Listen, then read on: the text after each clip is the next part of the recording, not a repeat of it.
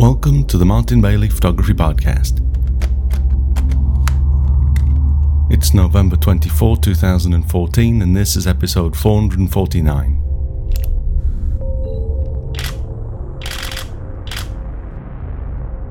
At the end of October, one of my best friends here in Japan got married, and my wife and I were invited. The wedding was near my friend's home in Akita, a prefecture of Japan way up north on the western Japan seaside of Honshu, the main island of Japan. The wedding was incredible, easily the largest wedding I've been to here, with over 150 guests, and we had a great weekend meeting some of our old friends from my college days here in Japan too. As the wedding coincided with the fall colour in some areas up north, we decided to drive there, taking my camera gear and rainproof clothing, and extend the trip for a few days to pull in a visit to one of my favourite spots in that area, the Oirase mountain stream. Long-time listeners might remember that we discussed photos from this area way back in 2006 in episode 46, and again in episode 200 from 2009, after my second visit to the area. Both previous visits were in the summertime when the trees were beautifully green and the weather decidedly warmer.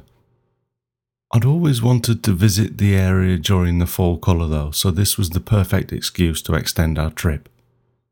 As we expected, the only problem with visiting at this time is that the area is full of tourists, but we were still able to pull the car over at many of the most picturesque spots and walked along the river up to a mile or so at a time. It rained most of the 2 days, but that's how I like it. The colours are literally more saturated when it rains, and the cloud cover removes the need to deal with contrast and harsh shadows. Although I do have one shot that we'll look at later when the sun came out to give you a bit of a comparison. Our first stop was at the Choshi Otaki Falls, as we can see in this image. As you can also see here, the usual brown-coloured leaves had pretty much fallen off the trees, and this makes the remaining kaide or maple leaves look more prominent, as they seem to fall just a little bit later than the other coloured leaves. I actually don't generally buy into the strong foreground school of thought when it comes to photography. I see a lot of people these days shooting images with lots of foreground elements, and I quite often feel as though these are forced, as though people are trying really hard to compose images as they've been told they should. I really think that you should only include foreground objects when they either really add to the image or when you simply cannot remove them without plunging to your death or into a river or something. Even then, the foreground had better look acceptable or the photo may not be worth making. In this photo, I actually really like the foreground. I think the logs help to lead the eye into the image or lead it back into the image from the bottom edge once you've viewed the rest of the image.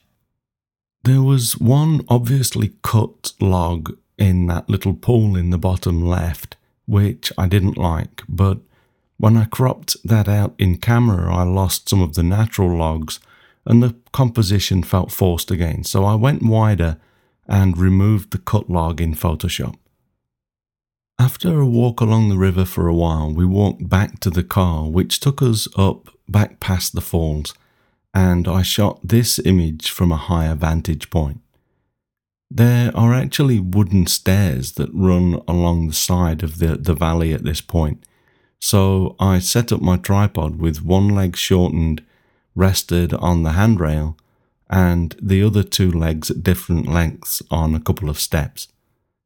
The problem with this, of course, is that every time someone walks on the stairs, they shake, ruining your photo if you don't watch out for this. I think I must have spent maybe 20 minutes, probably more, blowing the water droplets off the front of my lens as I waited for a break in the almost constant flow of tourists, and I managed to get a few frames during the lulls. The previous photo that we looked at was shot at 28mm with my 24-70mm lens, and for this shot I changed to my 16-35 and made this photo at 17mm. The first image was a 1.3 second exposure, and this was a 0.8 second exposure. Both shots were made with an aperture of f14 and the ISO set to 100. I was using an ND8 neutral density filter to reduce the exposure by 3 stops so that the water looks like it's flowing like this. Some people say that this is too long, but it's personal preference. Personally, I like to shoot waterfalls with around a 0.5 to 1.5 second exposure. A 1/4 of a second is really as short as you want to go if you want that flowing water feel. And of course, the shorter the exposure, the more texture you'll capture in the water itself. The trade-off with long exposures in areas where there are leaves or other moving elements in the frame, of course, is that you can capture a lot of leaf movement. I personally quite like that sometimes. I feel it can add some dynamism, but it can sometimes be distracting as well, so I try to wait for moments when the wind dies down when possible, as well as capturing some movement when it works. Here's another shot from a little further down the river. Again, we can see that the brown leaves had pretty much all fallen, with many on the rocks in the bottom right. And this also results in many bare trees in the shot too, which was in some ways disappointing, but it does help the Japanese maple leaves to really stand out, and in my opinion give the shot a somewhat Japanese feel to it, which I like. This was again shot at ISO 100 at f14, but this time with a 3.2 second exposure. I like to go a little longer when possible when there isn't a waterfall in the shot. Waterfalls can go a little bit too soft for my liking as you go much past a second, but for just flowing water, I really like the smooth look of longer exposures. Here's another similar shot, which again feels quite Japanese to me, with the yellow maple on the left, almost looking like something out of a traditional Japanese garden. I'm happy enough with the foreground here. The rocks aren't too uninteresting, with a bit of moss and other leaves growing on them, but this is one of those times when the foreground is really there because I can't get to another location and still get a good composition. It's a compromise, if anything. It was actually getting dark by the time I shot this last photo, so I had removed the ND8 and still had a shutter speed of 0.8 seconds, but that's why you can see a little bit more texture in the water than the previous shot. It was raining again as we started shooting the following day, and here's a photo of my high-tech rain cover for my 5D Mark III. People often ask what I do to protect my cameras in the rain, so I figured I'd show you. This is literally just a cloth. It's actually what's called a tenugui, which is a long piece of cloth, often with a nice pattern or a printed scene or a character on it. And over the years, I've inadvertently become a bit of a collector. I probably have around 20 of these, but I find them really useful for various things, including keeping my camera dry, so I generally have one in my pocket at all times. I never cover my lenses because they're all weatherproof L lenses. I just drape or tie the tenugui around the body and like this. It doesn't keep the body totally dry, but the wicking effect stops the water from building up so much that it starts to make its way into the camera. And I also, just when I take the tenugui off to use the camera, I'll just give it a wipe down with it, and then when it gets full of water, I wring it out and continue using it. Use this technique at your own risk though. If you want your camera to be totally dry, I recommend getting a rain cover, but that's pretty hypocritical because I never use one. If I really need weatherproofing, I use my 1DX, which is totally weather sealed. If you fell for the Canon marketing blurb about the 5D Mark III being better weather sealed than the Mark II, you might also think that it's weather sealed, but I can assure you it isn't. I tested that marketing blurb in Iceland last year and killed my 5D Mark III after almost a day in the rain. All they did was improve the weather sealing in a few areas, but the camera is not fully weatherproof. In general, us humans are pretty well sealed against water, but getting wet, especially when it's cold, can make you miserably uncomfortable, so it's important to keep yourself dry too, of course. As you can see in this iPhone photo, courtesy of my wife, I generally wrap up in rainproof pants and a jacket, and that incredibly fashionable red hat that I'm wearing is Gore-Tex too. It's the Seattle sombrero from Outdoor Research, and I've been very happy with it so far. I like the wide brim on this hat because it does stop the rain from running down my face or down the back of your neck. Woolen beanies are great for keeping warm, but when it rains, unless you can find one with a Gore-Tex lining, they can be pretty miserable to wear. And depending on your lodgings, they sometimes don't dry overnight either. And there's nothing worse than pulling on a cold, wet hat as you head out the next morning. Well, there probably is, but it's better avoided if possible. Note that I also have the rain cover on my Gura Gear Butterfly 26-litre backpack as well. The Butterfly is okay with light rain, but when I'm going to be out in heavier rain or for longer periods in the rain, I generally use the cover. It slips over the bag easily, so it's not a pain to use at all, even when you're accessing the contents of the bag relatively often. To give you an idea of how the quality of light changes, here's a photo when the sun came out for a few minutes during our visit. I don't necessarily dislike this photograph, but my personal preference is definitely for overcast. The leaves were still wet, so are still more saturated than when they're dry, but I'm not a fan of the increased contrast that the sunlight brings. Let me know what you think about this in the comments of this blog post, though. I'd certainly be interested in your opinion on this too. Remember that you can always get to the blog posts with the episode number, so this one is going to be mbp.ac/449. It really wasn't that long before the rain came down again, and for a minute or two, it rained while there was still some direct sunlight coming down into the valley, which I tried to capture to a degree in this photograph. It's not one of my best, but I'm attracted to the quality of light in this image.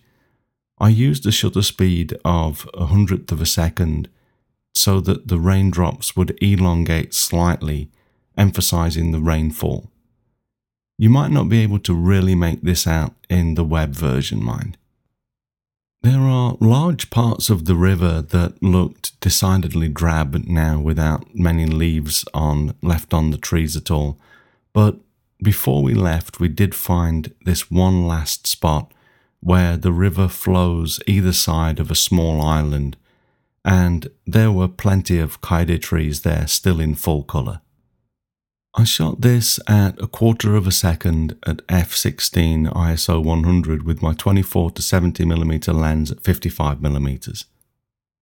Notice how I framed either side of the image with the large tree trunks. It's often a difficult decision whether or not to frame like this, but I felt it worked here, ending either side of the frame nicely, as there wasn't much more of interest after these two trees. It's a 7-hour drive back to Tokyo in good traffic, or 10 hours if Tokyo gets busy as it did for us on the following day. But either way, it's not practical to drive back after a shoot in Oirase, so we'd arranged to stay for 2 nights. This also gave me a chance to go back and re-photograph the wooden jetty that I photographed here back in May of 2009. The 2009 version was one of my favourite photos of that year and has remained in my Nature of Japan portfolio since.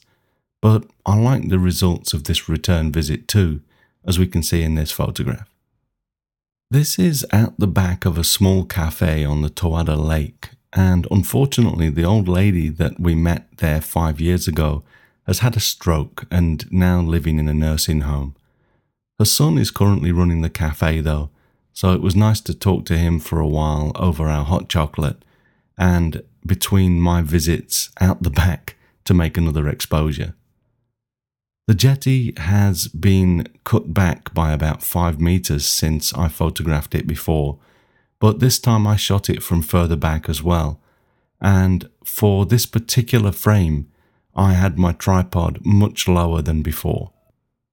This was a 3-minute and 40-second exposure, during which snow cloud started to make its way down the bank of trees on the other side of the lake.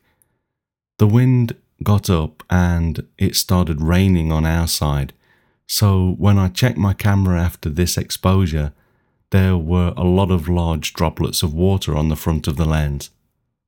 The weather stopped play after this, as it wasn't going to work out with the long exposures and the rain, so I was happy that I was able to clone out most of the water droplets in this shot. The ones before this were from a higher perspective and with a much cleaner line across the top of the bank, those dark trees on the other side of the lake, which I didn't like as much. I converted this to black and white in Silver Effects Pro and had initially added a bit of a vignette to make the top of the photo darker, matching the bottom corners, but I removed that later as I also like the lighter top of the photo, and the vignette on the bottom corners that we see here is totally natural. It was almost totally dark by the time this exposure finished, and I was not using a neutral density filter at this point. Note that I will be making this last photograph my monthly wallpaper for December, before we switch to some beautiful winter scenes in January and February. I actually released the first photograph that we looked at today as November's wallpaper, and as a special bonus, if you subscribe to my monthly wallpaper during November, I'll throw in the Choshi Otake waterfall shot for free.